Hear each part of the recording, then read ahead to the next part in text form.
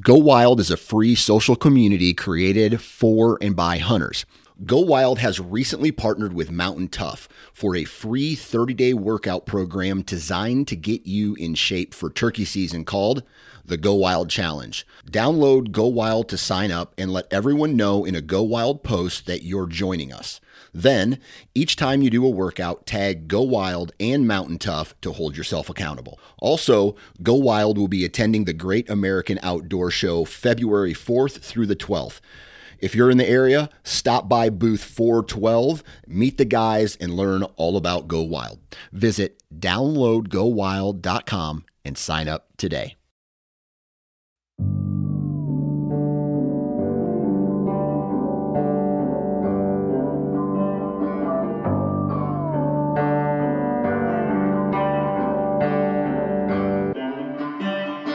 What is going on, everyone? Welcome back to another episode of the Wisconsin Sportsman Podcast, which is brought to you by Tactacam. This is your home for all things outdoors in the Badger State. I'm your host, Josh Raley. Thank you so much for tuning in to the show this week. We've got a fantastic episode for you today covering a topic that we have not yet discussed on the show, and that is the topic of bow fishing. Now, if you're a fisherman, you might be thinking to yourself, hey, Josh, sturgeon spearing right now, right? Like, why aren't you talking about that? Ice fishing right now. Why aren't you talking about that? A couple of other things that I could be covering in the fishing realm. Why bow fishing? That seems to be a while off. Well, I was able to catch up with a guy named Hunter Engelman. And Hunter owns Modified Outdoors. It's a guide service based in Wisconsin. That's their thing. Bow fishing is their thing. And he's going to be at the Wisconsin Fishing Expo coming up February 24th through the 26th. Now, while he's there, he's going to be doing a couple of different seminars. The first one is how to get started in bow fishing, right? This is a sport that looks like you need a lot of gear. You need a boat, you need lights, you need a bow, you need all kinds of stuff. You need knowledge of where the fish are, what the fish are doing. How in the world do you get started? He's also going to be doing a seminar on advanced tactics and strategies for bow fishing, where he's going to dive into helping you get on the fish. Now, we cover a bit of both of these topics in this episode, but really this is just kind of whetting your appetite for when you can go to the Wisconsin Fishing Expo and hear Hunter present on these things firsthand. And if you have any questions, you can go to Hunter directly and he will help you out. Now, you can find his website, modifiedoutdoors.com. You can find him on social media at Modified Outdoors Bow Fishing Charters. Or, like I said, you can go to the Wisconsin Fishing Expo, where you'll not only be able to hear him present in these seminars, but they're also going to have a full setup where you can just see, what is it even like? Like, can I see the bows? What does a boat look like that's set up for bow fishing? Now, probably one of the best ways to learn would be to book a charter with him. And that means you get to go out on the boat with him, see how his boat is rigged up, see the equipment that he uses, see how he gets on fish. Just a wonderful introduction without having to take the dive and, do something crazy like buy a boat. I know for me, when I was first getting into fly fishing, that was kind of my easiest way into the sport, was to go with a guide. And it doesn't break the bank. You need to go check out modifiedoutdoors.com and look at the pricing on some of their fishing charters. It is a really, really good deal. Now, Hunter knows his stuff. That's going to come across in this episode. I know nothing about bow fishing. That might come across in this episode as well. So anyway, if you've got any other tips or tactics or anything like that about bow fishing that you want to let me know of, or you want to tell me where I missed it in this podcast, feel free to reach out to me on Instagram at the Wisconsin Sportsman or at How to Hunt Deer. That's my other podcast, so I have a second Instagram page for that. Now, as we get going, before we get into the conversation with Hunter, do want to say a big thanks to our partners. Number one, I want to talk about Huntworth first this week. Now, Huntworth just got done doing their winter clearance event where everything on their website was 20 to 50% off. That sale, unfortunately, ended yesterday. So if you missed it, man, stinks to be you, right?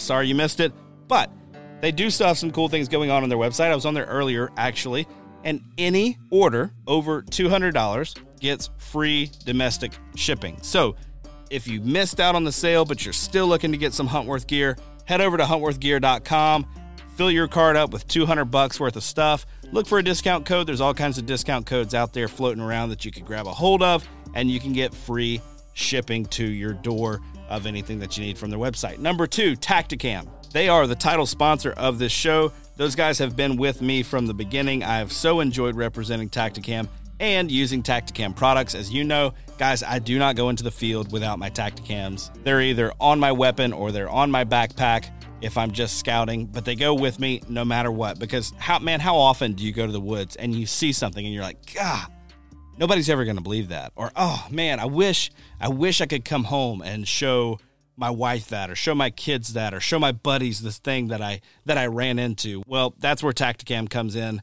You can have it on you all the time. The batteries are cheap. You can stick a bunch of them in your pocket. So you pretty much just leave it on and rolling. That's what I like to do. I have like 4 or 5 batteries in my pocket.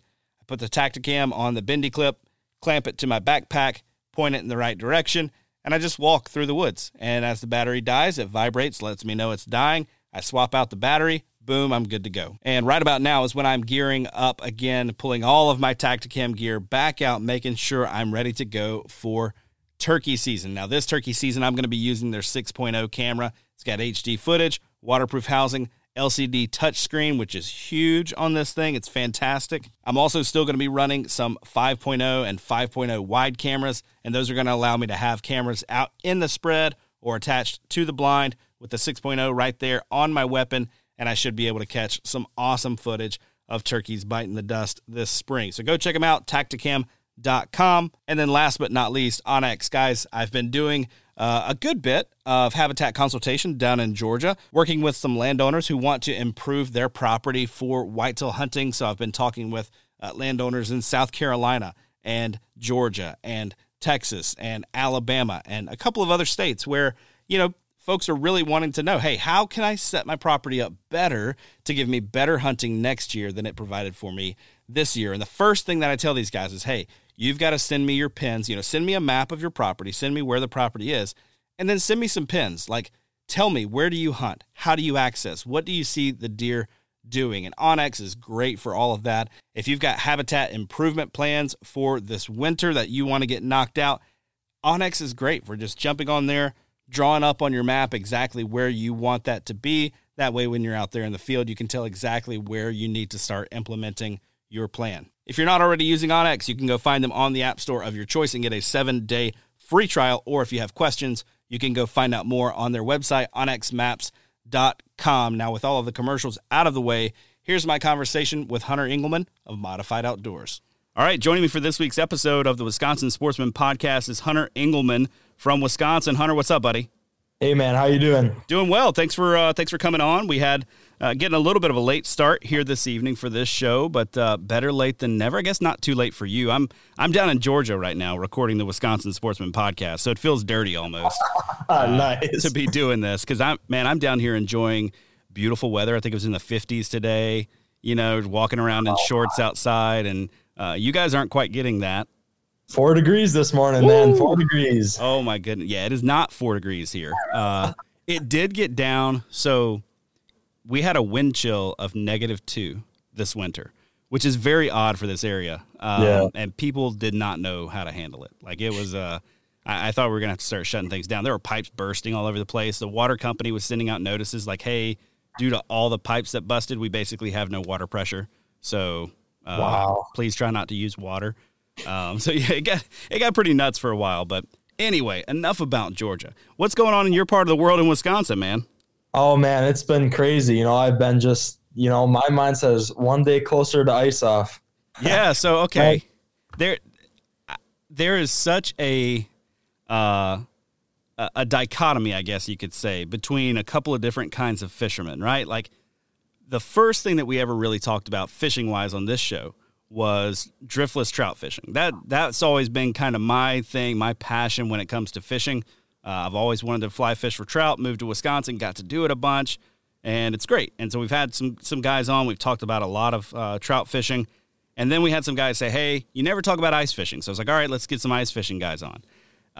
Tried to do that, had one guy on. He did a phenomenal job. Got another guy that sent me a message that I need to respond to. So, dude, if you're the one that sent me a message on Instagram and said, hey, let's talk ice fishing, I'm going to get to you. Sorry about that. Anyway, but you've got this huge contingent of fishermen who can't wait for the ice to come on. And then you've got this other group of guys like yourself who are like, I can't wait for it to come off. So do you do any ice fishing, or is bow fishing your thing? It's basically my thing, you know. I mean, from the moment that ice finally pushes me off the lakes, I mean, I will run till an axe won't chop through the ice at the boat launch. Whoa. Okay. So I run all the way into November. This year was almost a little later than that. And beginning of March, I'm playing Titanic on the riverways. If I can dump the boat in, you best be sure my boat's going to be playing in the rivers. Man, that is awesome. That's awesome. So I've kind of let the cat out of the bag a little bit there, but Hunter, tell me a little bit about you, what you do maybe for a living, and also tell me a bit about your guide service. Yeah. So, you know, my name is Hunter. I've owned and operated modified outdoors bow fishing charters. We started about 2017, 2018. I started officially guiding when I got my OUPV captain's credential through the Coast Guard. And it basically has just grown from, you know, a high school fun little afternoon, evening thing to do with some friends and family to a very smooth, seamless transition into family coming out on the boat and loving the sport, and then extended family, and then friends. And that pushed me into purchasing a 20-foot commercial flat bottom behemoth of a boat, specifically designed for bow fishing. And that just, you know, it just kind of snowballed bigger and bigger into then getting my captain's credential and, you know, taking out groups of people that then at this point, I don't even know who they are. You know, they just heard of me through word of mouth, friend of a friend, and kind of grew into what we have now. So I'm a full-time journeyman electrician in the state of Wisconsin here. So this is just kind of weekend fun for me now. Now that I have my credential, I have a little more flexibility in my hours, but it's kind of Thursday through Saturday nights in my free time that I don't really have. Yeah. So, man, I got to say, we were talking off air, and you say, hey, it's been my weekend kind of free time, fun time thing. But, dude, it sounds like it might not be that for a whole lot longer. I mean, it's starting to sound like it's pretty demanding on the schedule. Yeah, you know, I put my time in. You know, I got to mention that's one of the things that I'm in southeastern Wisconsin here, kind of by Lake Winnebago area. And one thing that really separates me from, believe it or not, there's, I bet you 10 to 15 bow fishing guides in the state of Wisconsin. Okay.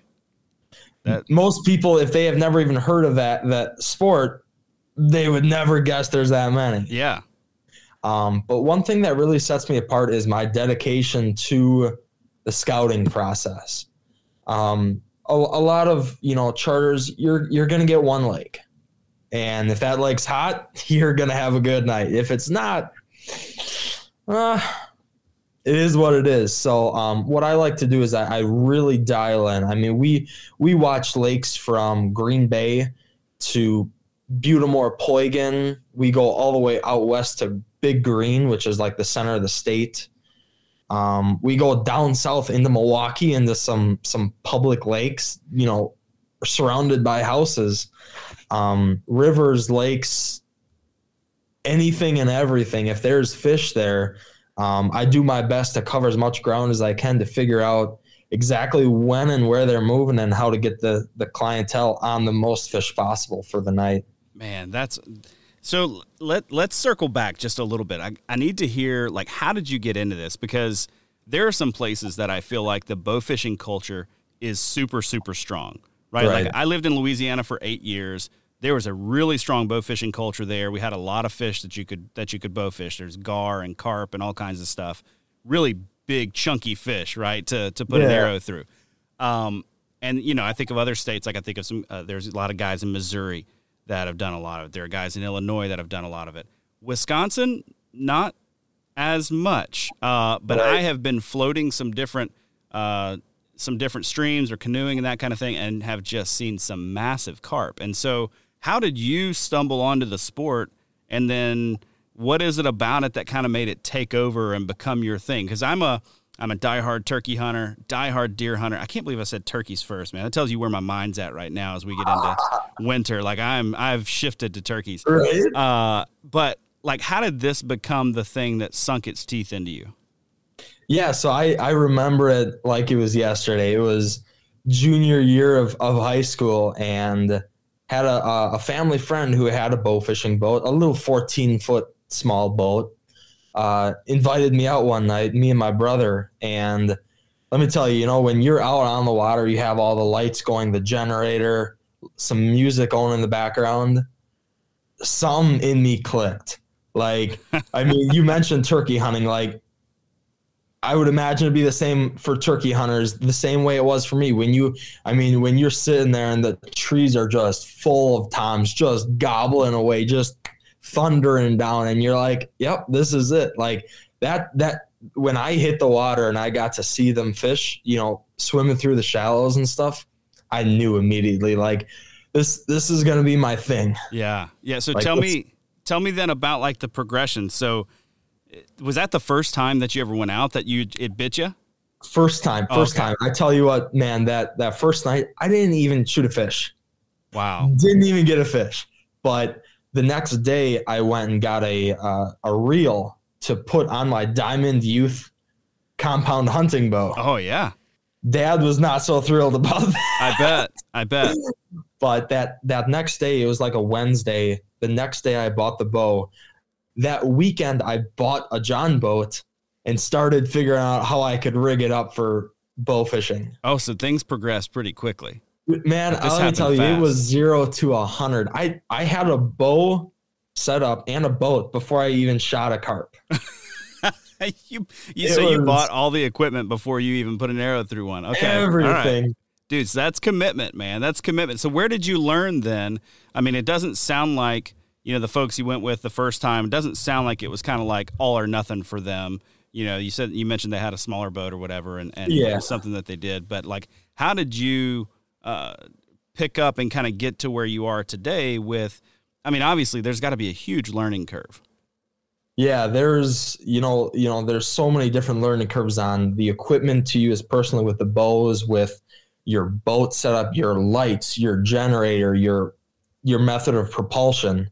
I mean, I trial and errored, oh my goodness, number of times I was on the Facebook forums, watched some YouTube videos, typically what you do when you get started, but it's not really until you do something yourself that you realize that was probably not the best way to do it.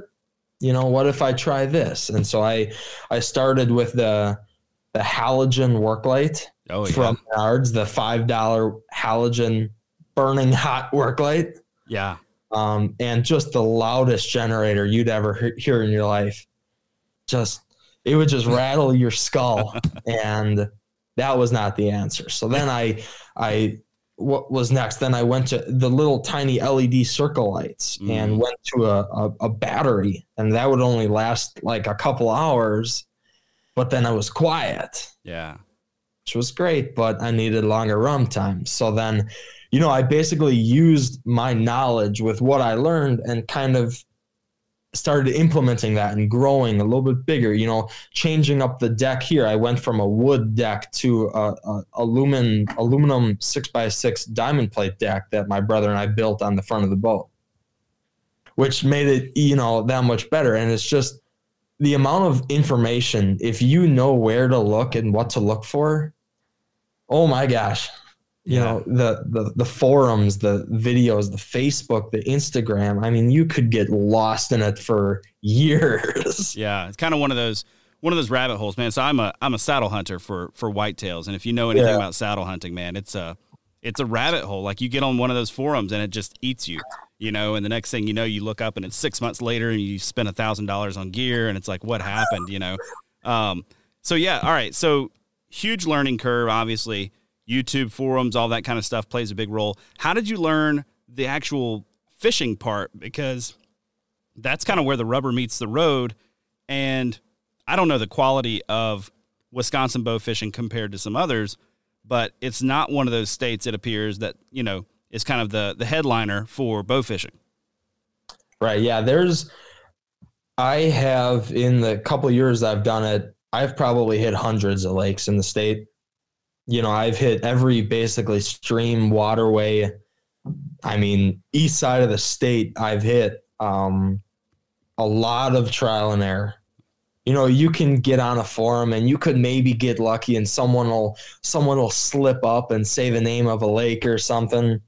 But honestly, it started small with some local lakes, and you're not going to find many lakes in Wisconsin that don't have a species that you can bow fish. Yeah. So what is legal to bow fish in Wisconsin? I know I've talked to some other guys that do spearing and that kind of thing, very specific fish that you can spear. And I imagine it's the same with bow fishing. So not everything is free game. Yeah, so no game fish. Anything that you catch a hook and line and you're excited about, you can't bow fish. Okay. No walleye, bass, northern perch, bluegill, none of the game good eating fish. Okay. Invasive fish is what we go after. We go after carp, the different species and subspecies of carp, gar, the long skinny fish. You're down south. You know them a lot. Oh, yeah. A lot of people don't know we have them up here, but we actually have quite a few of them in Wisconsin here. Yep. A couple different species of them. We go after bowfin. Dogfish is another slang term for it. Love going after them. And just recently, we actually some legislation was passed to allow noodling in the state for catfish. Oh, nice. But sistered onto that noodling bill was also the alternative method of bow fishing.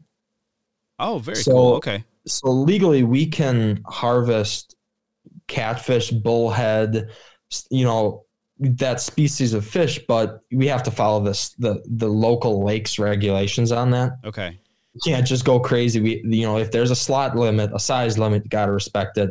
Yeah. Stuff like that. So I'm very hesitant about it. I don't target them because for a catfisherman, if they hook into a 40-pound flathead catfish, that could be the fish of a lifetime. And I tell you, when we go out, if we hit the spawn just right, I'll probably see a handful of them through the night. Jeez. I've seen, there are people that do harvest them catfish, and we'll consume them. We'll eat them. That fish doesn't go to waste, but 40 to 50-pound flatheads have been shot with a bow and arrow. Oh, my goodness. There is one that I do target, the yellow bullhead. Okay. That smaller bullhead, the most delicious fish that in the springtime when that ice cold water is out there, love them. I'll target them. I even take charters out and we target these bullheads. They bring coolers and ice, and we even get a fish fry out of the bow fishing trip, which isn't something I get to do very often. Yeah. So catfish are interesting to me. Growing up in the South, man, that was like, we ate catfish. That was our walleye, basically.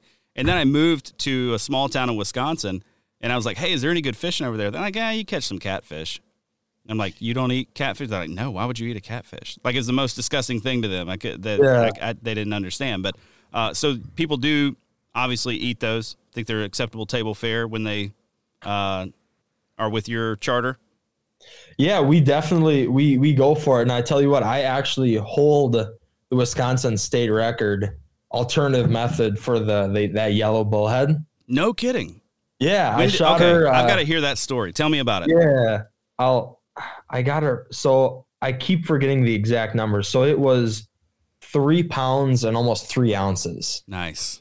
So how it went down, it was, July 6th or 7th, and I was out on a little local lake on a weeknight, just having some fun. And I had with me my girlfriend, Caitlin, and my mom. Neither of them really fish too much. I'm excited about it, so they're excited about it, just want to be a part of it. And I'm driving around, and there is known to be catfish in that lake, channel cats. And driving around, and there's a lot going on in front of me, and my mom behind me is on the back of the deck, and she points out and she goes, "Ooh, a catfish." And I turn and I look and I said, "That's either a good sized channel cat or the biggest bullhead I have ever seen in my entire life." And drew back on it and just smoked it right through the head, pulled it up, and I'm like, that is the biggest yellow bullhead. I didn't even know they got that big. Yeah. And immediately I was just shook. I mean, I was shaking. I was excited because I knew like something in me was like, this has to be a record.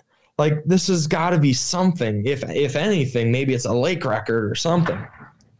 And we made it to a gas station. So my scale that I have was out of batteries. Couldn't weigh the fish. I'm like, and I found the state record at the time, I believe, was only 2.1 pounds.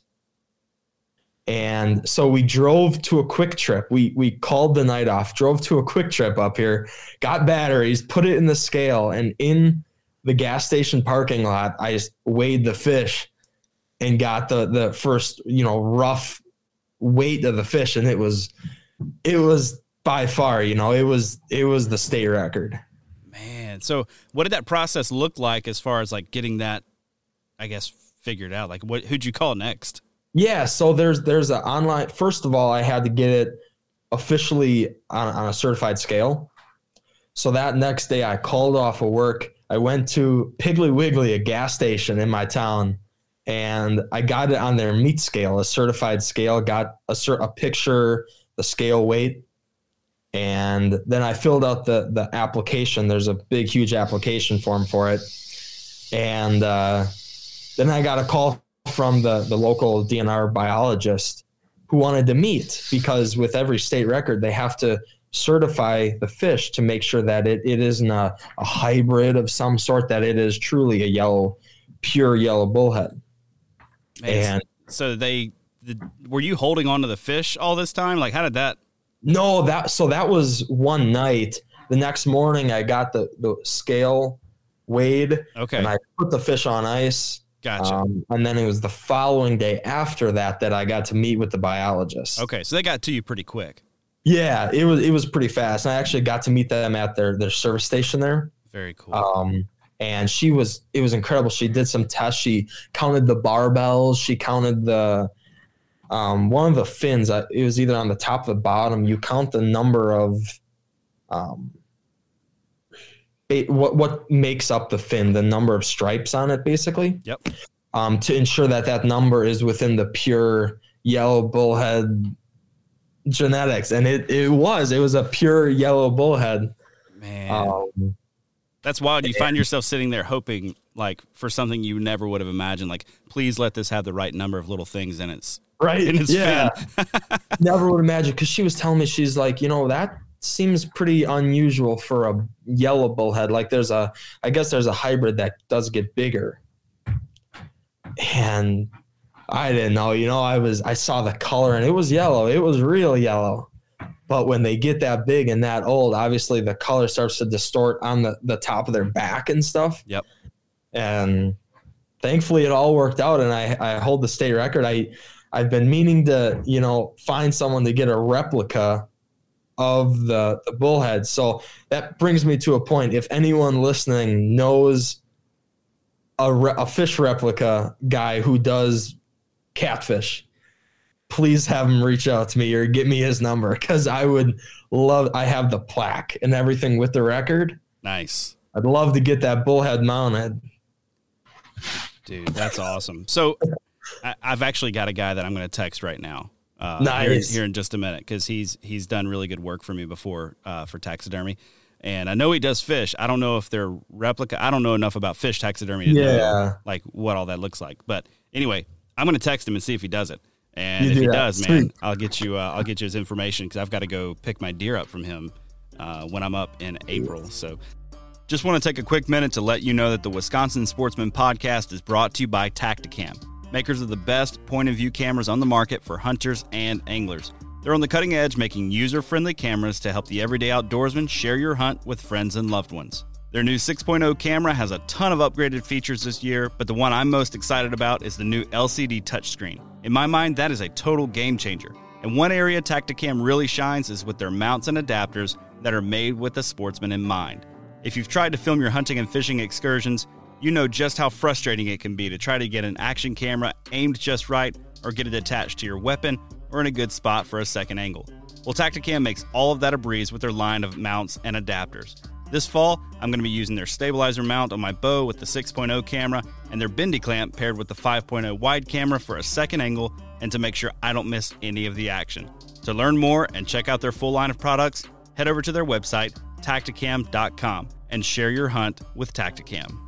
Let's dive into the piece about equipment, because there are probably guys like me that are listening to this and thinking, man, that's a huge barrier for me to get into. Like, I can't go spend the money on a boat, some lights, figure all of that stuff out, and buy a bow, and have all the knowledge that I need to go out and actually be successful just to see if I actually like doing this thing. So tell me a little bit about an easy on-ramp for guys that maybe just want to give it a try.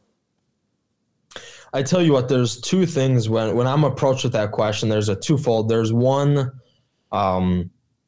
obviously with my guide service, I specialize in first timers. You know, if you've never even heard of the thing, you've never even held a bow before. My job is to make sure, you know, and a thing that, you know, what the reason why we're called Modified Outdoors is my goal is to, when I started the company, was to modify the perception of what bow fishing is. When you hear bow fishing, you think of some redneck, backcountry, homegrown Bama boys. That's right. With their hunting bows, just slinging arrows. Yep. But what I aim to do is provide a very a high-end upscale trip. Quiet, comfortable, precision fitted to you with the bow, the equipment, the experience. So, you know, when you go, we're set up for success, and, you know, everything that you need to have, you're ready to go, the knowledge, everything. So obviously the easy answer is book a trip, get your toes wet, see if you like it. But if you would like to try it yourself without, you know, a commitment and investment into a charter, go to your local pawn shop, go to your archery shop and find some used compound or recurve that's, you know, you'll always see those bows that are 20, 30, 40 bucks on sale. The big, huge old Fred Bear bows or something. Yep. I've had dozens of friends that use those and they work. You know, you have the bow, then you just need to get the rest of the equipment. You have to get a specific arrow. Obviously that'll tie on to the string. You can get those arrows at any outdoor store. And the reel, there's a lot of different types of reels. Yeah. Do you have to have a reel, or can you just run with like line on your arrow? Yeah. So the state legislation on bow fishing, it requires that you, first of all, you have a barbed arrow. So you can't throw a rage broadhead at a carp.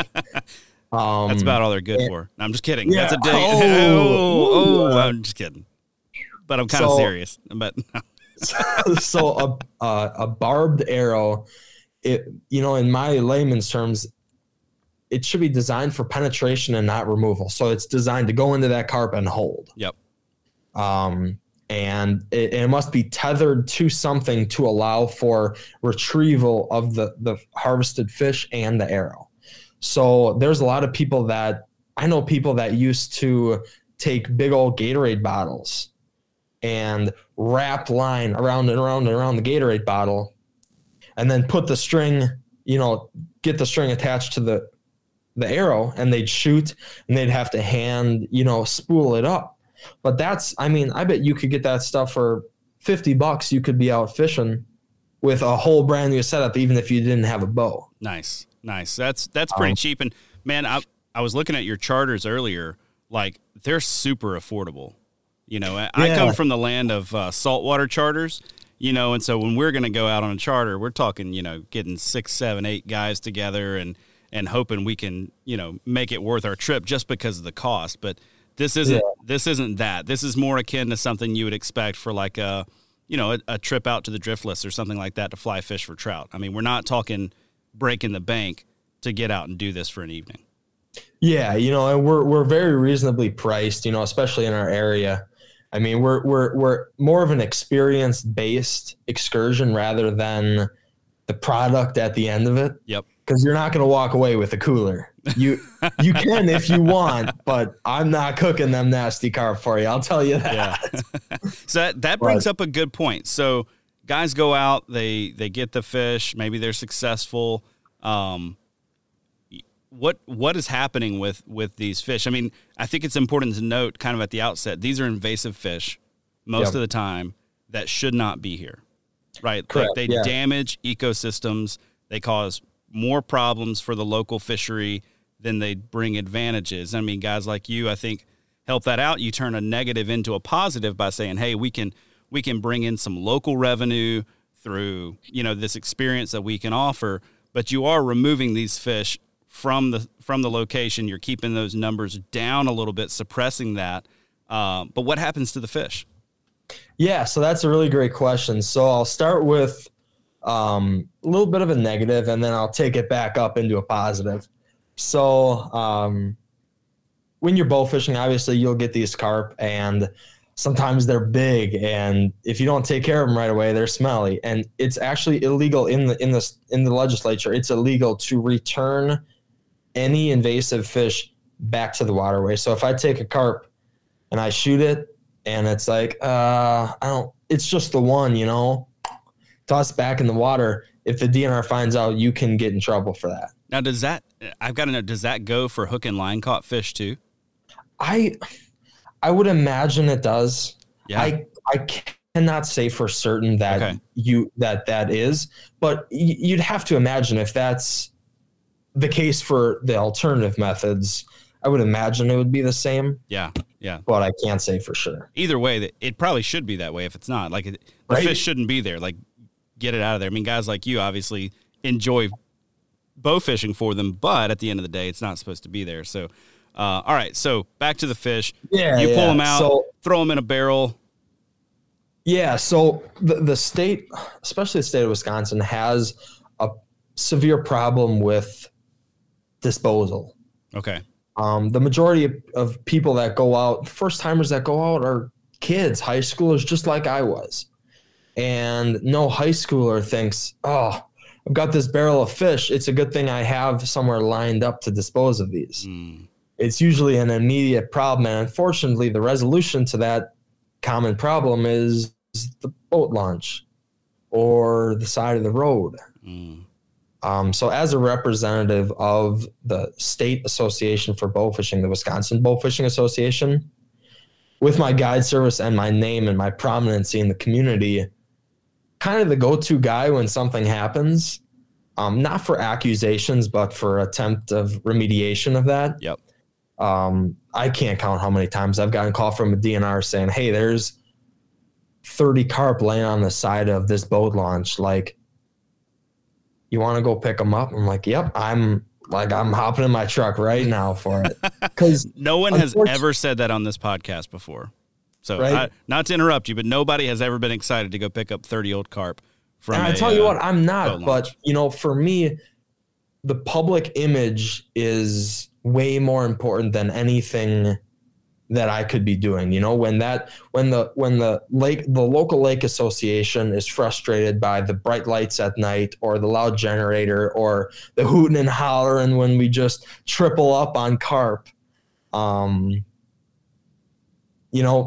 it's these little things like when they see a boatload of fish laying on the side of the ramp, that could be the straw that breaks it. And I hate to say it, but we're one or two legislation bills away from not being legally allowed anywhere. Yeah.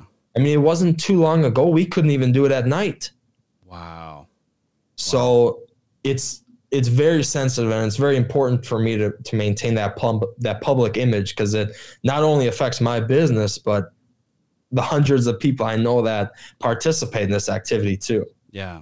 So you get the fish, then what?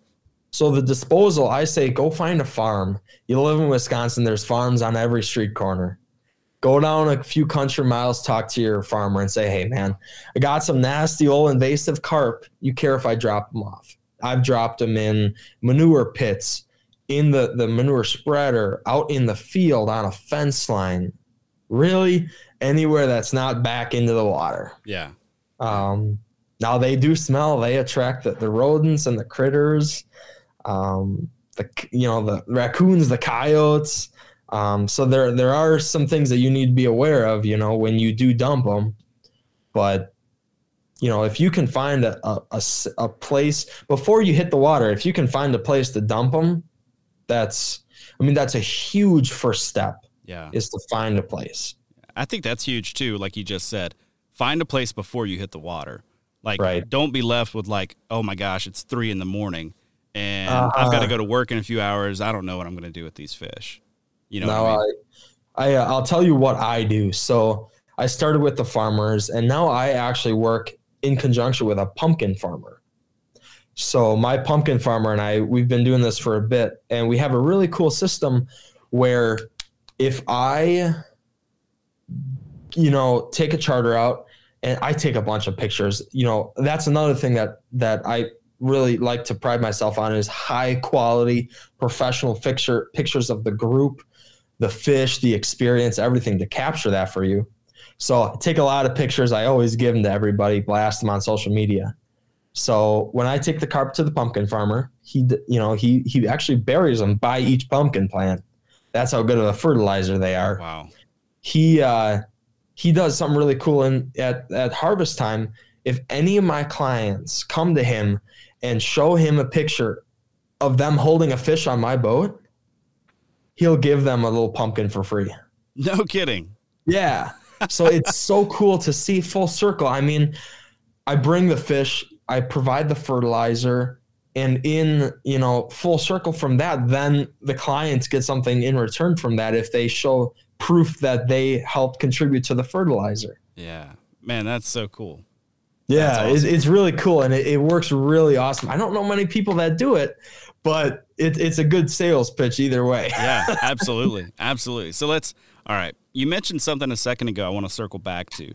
A few years ago, not very long ago, you guys weren't even allowed to do this at night. So is this a night-only kind of thing for you now, or will you do it during the day? And I ask that because one of my favorite places to canoe and kayak is just full of carp. And you go through there on a summer day, and you're like, oh, my goodness, there are whales in this waterway, swimming alongside me or whatever. Right. Like almost like pods of 2 or 3 at a time.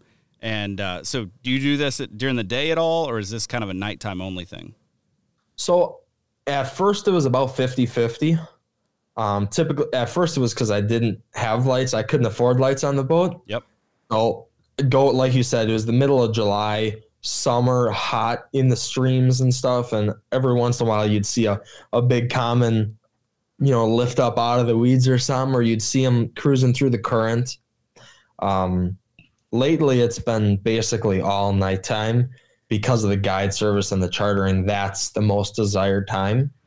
And for me, that's the most consistent time, because the daytime, it's very dependent on the conditions, the weather, the cloudiness, the overcast. Everything plays a role, and it affects things way more during the daytime. Yeah.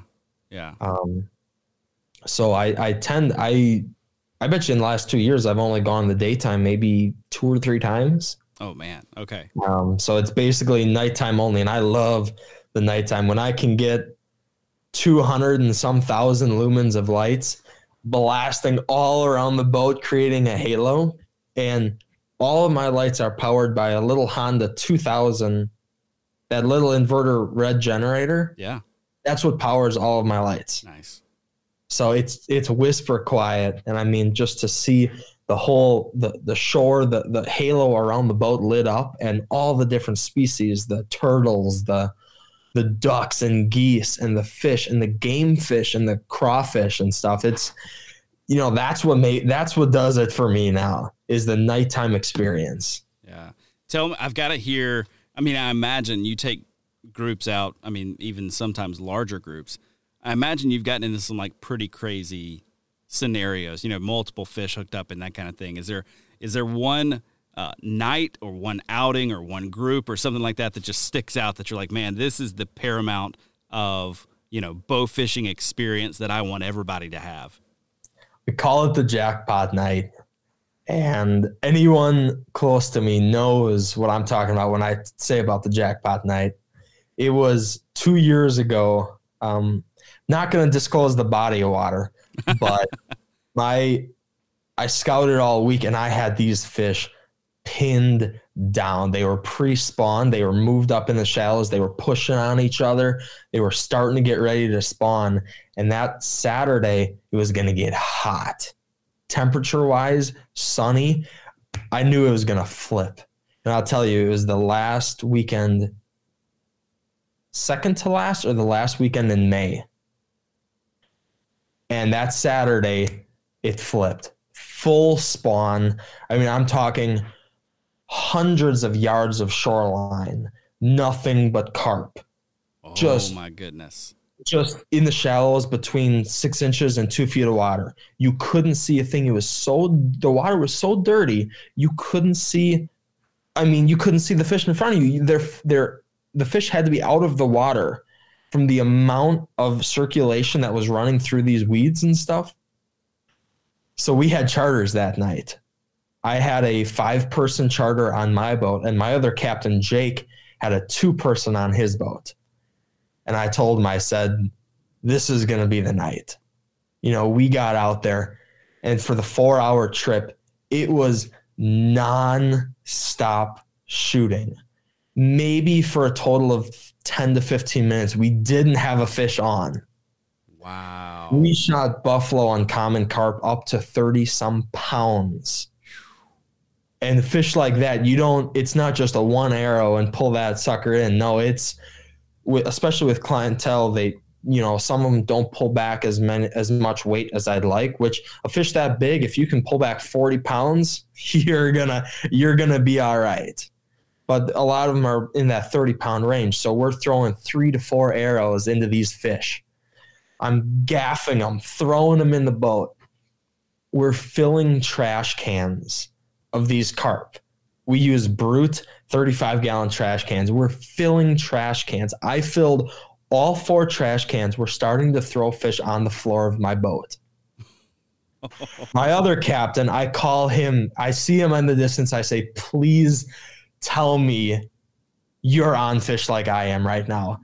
And he says, I filled my 150-gallon stock tank, and we're on the bottom of the boat now.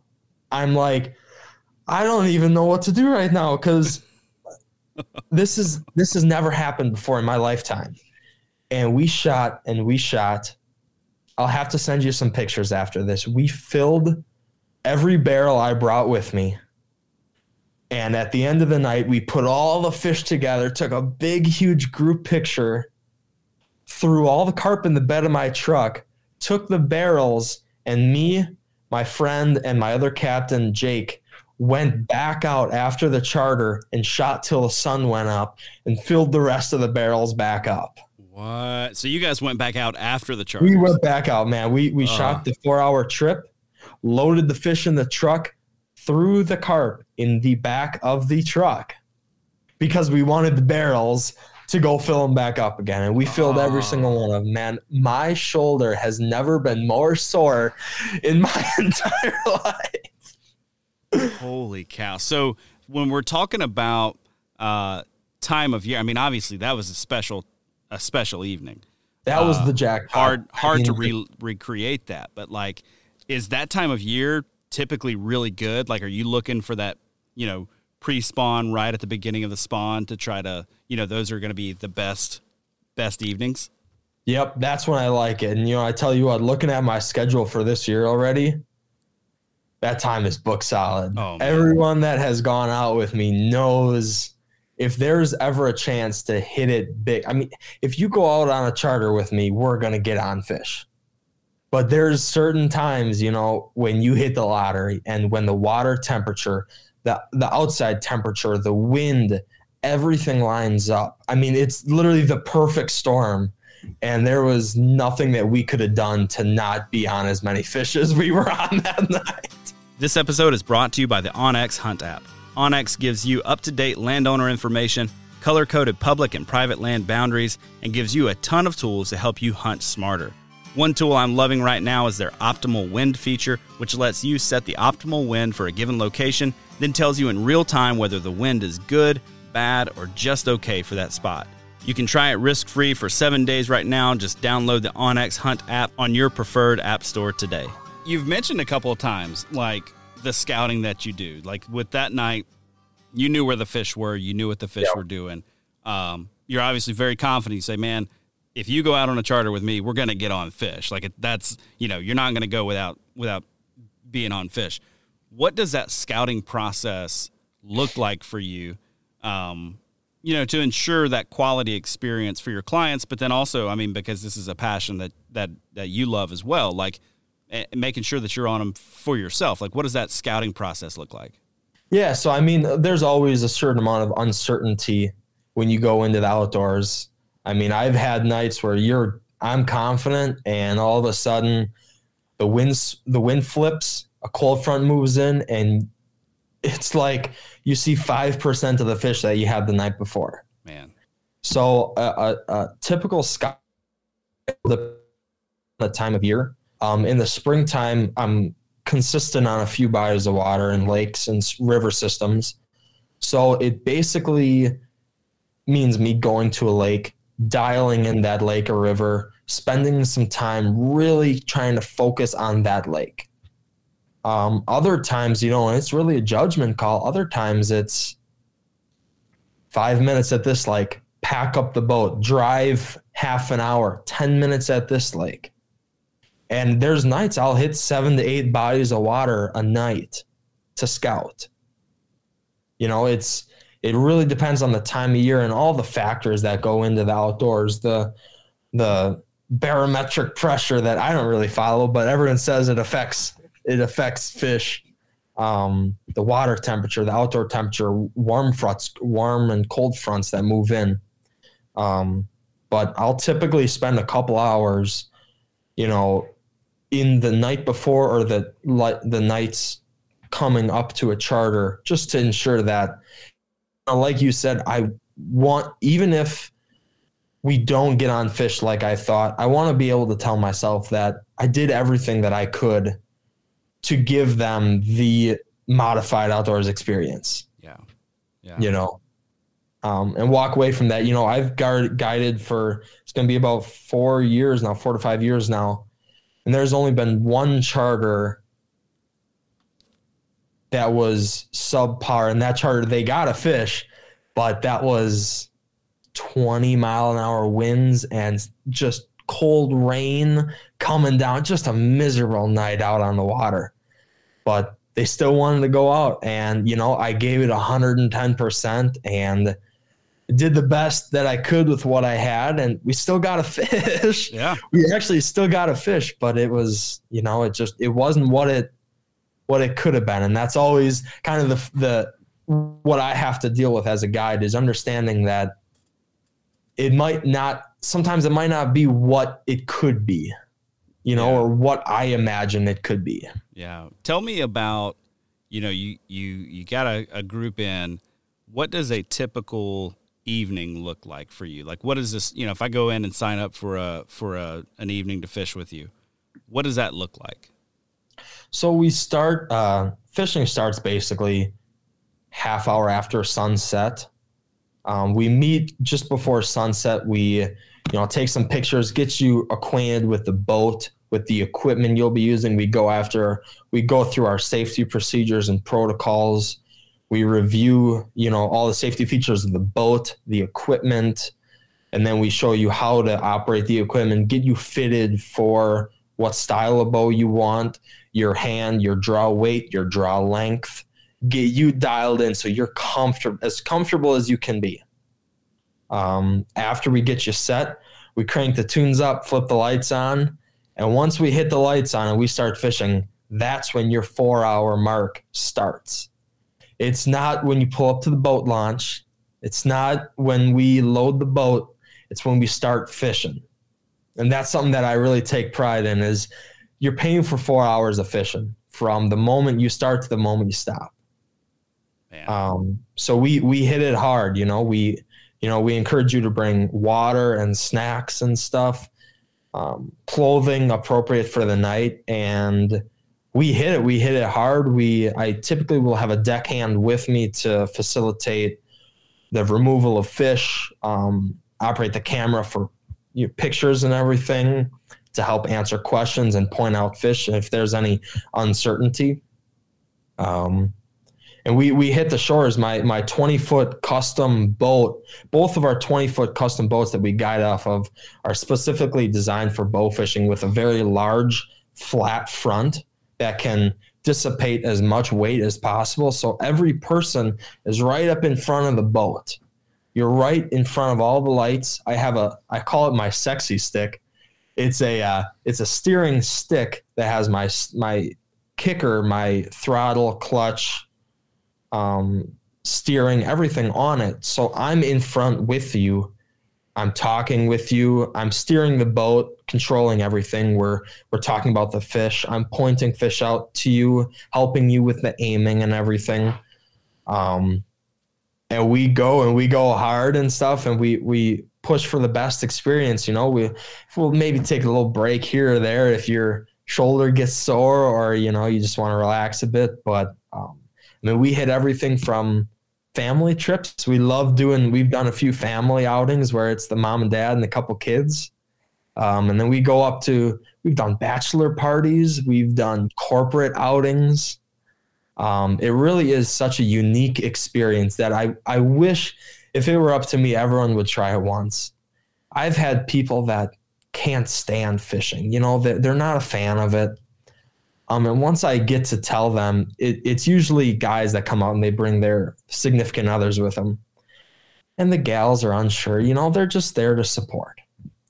But once I explain to them how detrimental these carp and these other invasive fish are to the ecosystem, they get excited about it, knowing that they're helping the ecosystem. They're encouraging, and then all of a sudden they ask if they want to try, if they can try shooting the bow or whatever.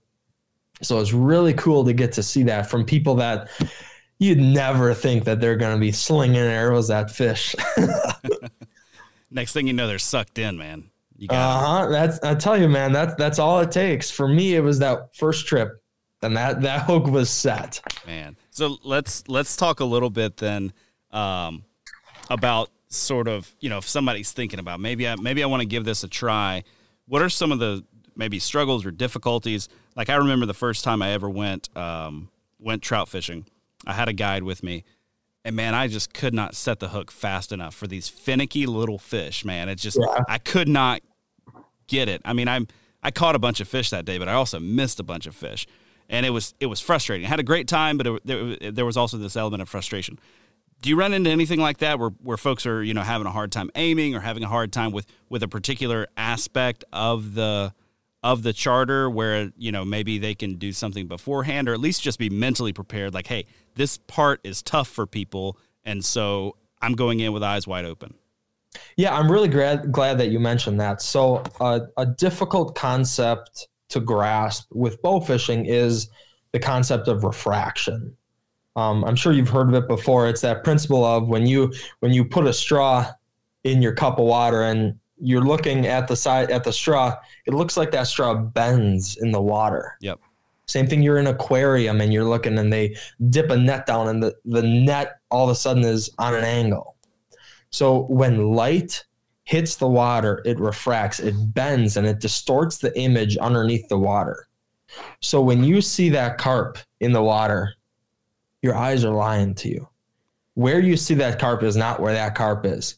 So I promise you, if you're a seasoned archery guy and you're trained, you see the target, you aim at the target, and you hit the target, you're going to miss that carp 100% of the time. Mm.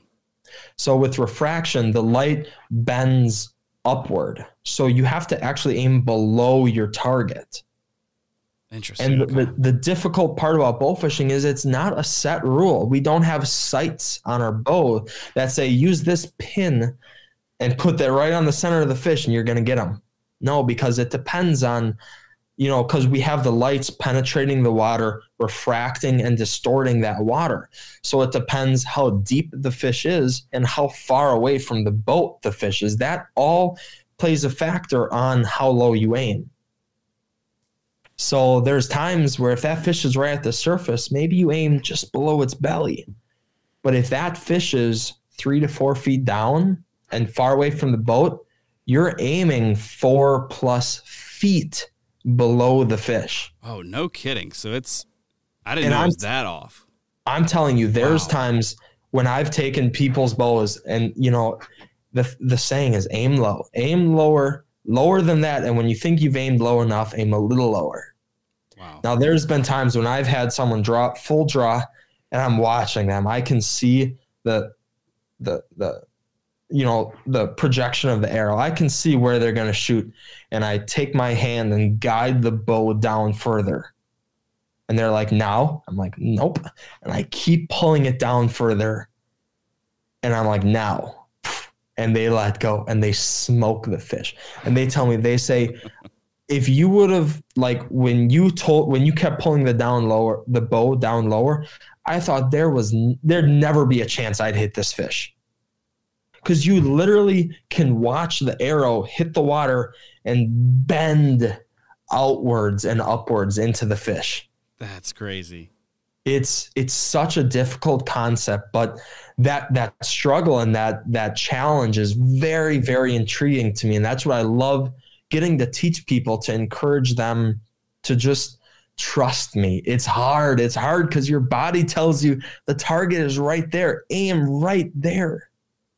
But, you know, being able to have them trust me and put that trust in me and be able to have it pay off. Now, I'm not saying you are going to stick 100% of the fish you shoot when you go out with me.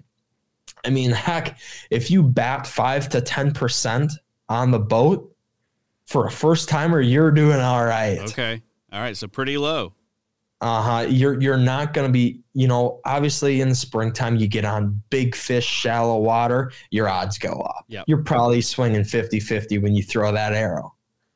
But, you know, if the fish are smaller, especially the gar and the dogfish, the sheep's head, the suckers, you know, you really have to trust what I'm telling you, and you just got to trust the science, you know?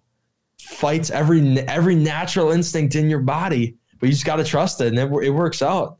Man, do experienced archers have a harder time than newbies? I got like it. I'm so glad you mentioned that. It just feels like hinting to that. It feels like, as a guy who I shoot my bow, all year round, right? Like, I mean, it's just a relaxing thing for me. I feel like I would have a really tough time with that. Would you believe me if I told you the people that have a higher success rate on my boat are the first-time gals that have never bowfished before versus the seasoned archery pro that can dial in a 60-yard pronghorn target and just hit that 10 spot every time? Oh, yeah. Yeah. You know why? Because they listen. You know, I'm just thinking, as a guy that knows how to shoot a bow, I'm going to listen, but then I'm going to be like, yeah, but it kind of seems like it should be like this. Yeah. And I tell you, it fights. It's so hard to explain it unless you tried it, you know, fights every natural instinct in your body. So I would prefer I do a lot of work with women's groups, Her Wilderness, Women of the Wild, female only groups that, you know, encourage women to get into the outdoors. And I love those groups, man. They listen to me. I tell them aim lower and they aim lower, and all of a sudden they're shooting fish. Man. And it's like, man, if only them seasoned archery guys could, you know, but it's with anything, your muscle memory, you're trained, you have that experience, and to fight that, the longer you do it, not how I tell you to do it, you know, it's crazy. It's truly an experience. Yeah. And I'm sure, you know, I joke that guys don't listen, and, you know, part of that can be true, but if you do have experience with a bow, you just mentioned muscle memory there. Like, that's going to be the hardest part of it. Like, even if you're saying, like, Hunter, man, I believe you, I agree with you, but like when I draw a bow back, like, this is how I've aimed I've been shooting in compound since I was 15, 16. Right. Like, this is how I've been aiming for 20 years. You know, I'm not going to, my brain is just going to short circuit everything you just told me, and I'm going to do what I'm used to doing, whether I want to do it or not. Right. So, man, you've got an event coming up here pretty soon with the Wisconsin Fishing Expo. Tell me a little bit about what's going on there and kind of what folks can expect if they want to come check it out. Yeah, so for those of you that are kind of interested about this and would love to talk one-on-one with me and get to know a little more about bow fishing and the activity that it is, I'll be at the Wisconsin Fishing Expo at the end of February here. It's the Friday, Saturday, Sunday, the 24th through the 26th of February. I'll be doing a few seminars through the weekend specifically related to bow fishing. One is just beginners, similar to what we discussed, getting started in the activity, how to get yourself started in it.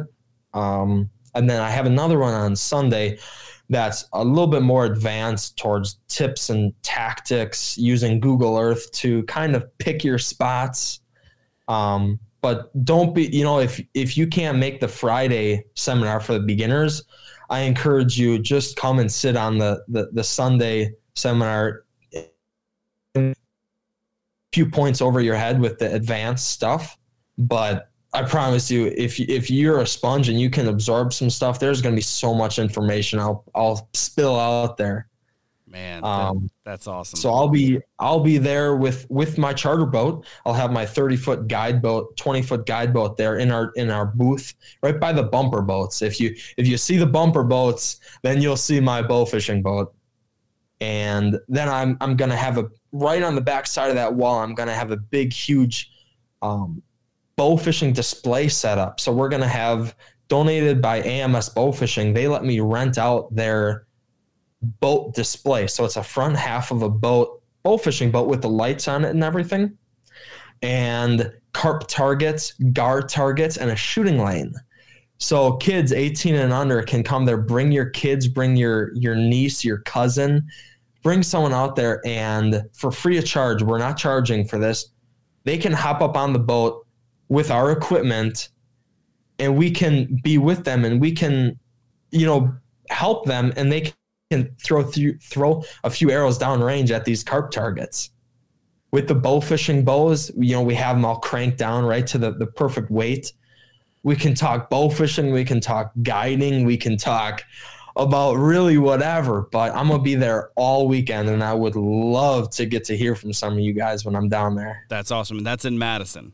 Yep. At that, it's the Alliant Energy Center, the big, huge expo center in Madison. Very cool, man. Very cool. Well, guys, you definitely need to go check that out, man. How does your schedule look in April? I'm coming up to do a little turkey hunting that first week of turkey season, like April. My goodness, what is it? Like, I think the 17th or 18th is the opening day of turkey. 19th. So, what are you looking like there in April? So for the guide service, actually, let me look this up because I don't want to give you false information here. And as you're looking it up, maybe tell folks like what they can expect if they call you today, tomorrow, something like that, and say, hey, I want to get on your schedule. What's your schedule looking like? Yeah, so if you guys, really the best way to do this is hop on my website. My website is modifiedoutdoors.com. I actually have a live calendar right on there. Okay. So, if you're not really ready for a phone call and talk to me, just hop on the website, get a little more information about it, and see if there's a day that would work for you. So April, I have one day left in April, the 27th, that Thursday. Oof. Man, so you're booked I have in April. Open. Holy cow. I have 2 openings in May. Oh my goodness. And the first 2 weeks of June are booked, and then I have a few openings for the rest of June. So we've got a few openings still this spring, but like I said before, at any point in the year, if you want to wait till July and it's warm and you can wear a t-shirt and shorts out on the boat, I'll get you on fish. Doesn't matter the time of year, we're gonna get on some fish. Awesome. Well, Hunter, man, thanks for your time. So folks can go to your website, modifiedoutdoors.com. Where can they find you on social media and all that good stuff? Yeah, Facebook, Instagram, everything's at Modified Outdoors Bow Fishing Charters. If it was up to me, I'd say hop on the Facebook. We do giveaways, promotional deals. We give away swag packs. We give away charters just randomly we'll donate a charter to somebody. Nice. A lot of stuff like that. And if you are involved in an organization that'd be interested in Modified donating a trip, we do quite a bit of those with different organizations, churches, school districts to help a fundraising event. So we'll do that. If your kid is in, are you familiar with WIFA, the ice fishing for high schoolers? Yep. So a few high school organizations are a part of Modified. I run with them. We do charters through their outdoor program in their high school. A few in the area. So if your high school kid is interested and he wants to bring it to his school, have him give me a call. I would love to set up some more high school trips. We give a crazy discounted rate. It's truly an experience. And for kids, it's a great bonding experience. Some of these kids have said it is like the highlight of their high school career is the one trip they went on with Modified Outdoors. Man, very cool. Well, Hunter, man, thanks for your time today. Guys, definitely go check out the Wisconsin Fishing Expo. Stop by, at least introduce yourself, hang around for one of the seminars, and see what this is all about. Appreciate you coming on, man. Yes, sir. Thanks, Josh. Appreciate you.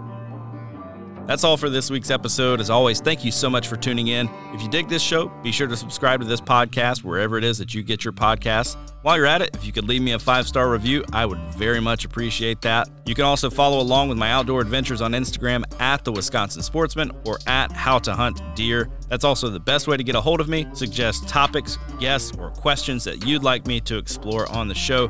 Big thanks to our partners, Tactacam, Huntworth, and OnX. Please go support the brands that support this show.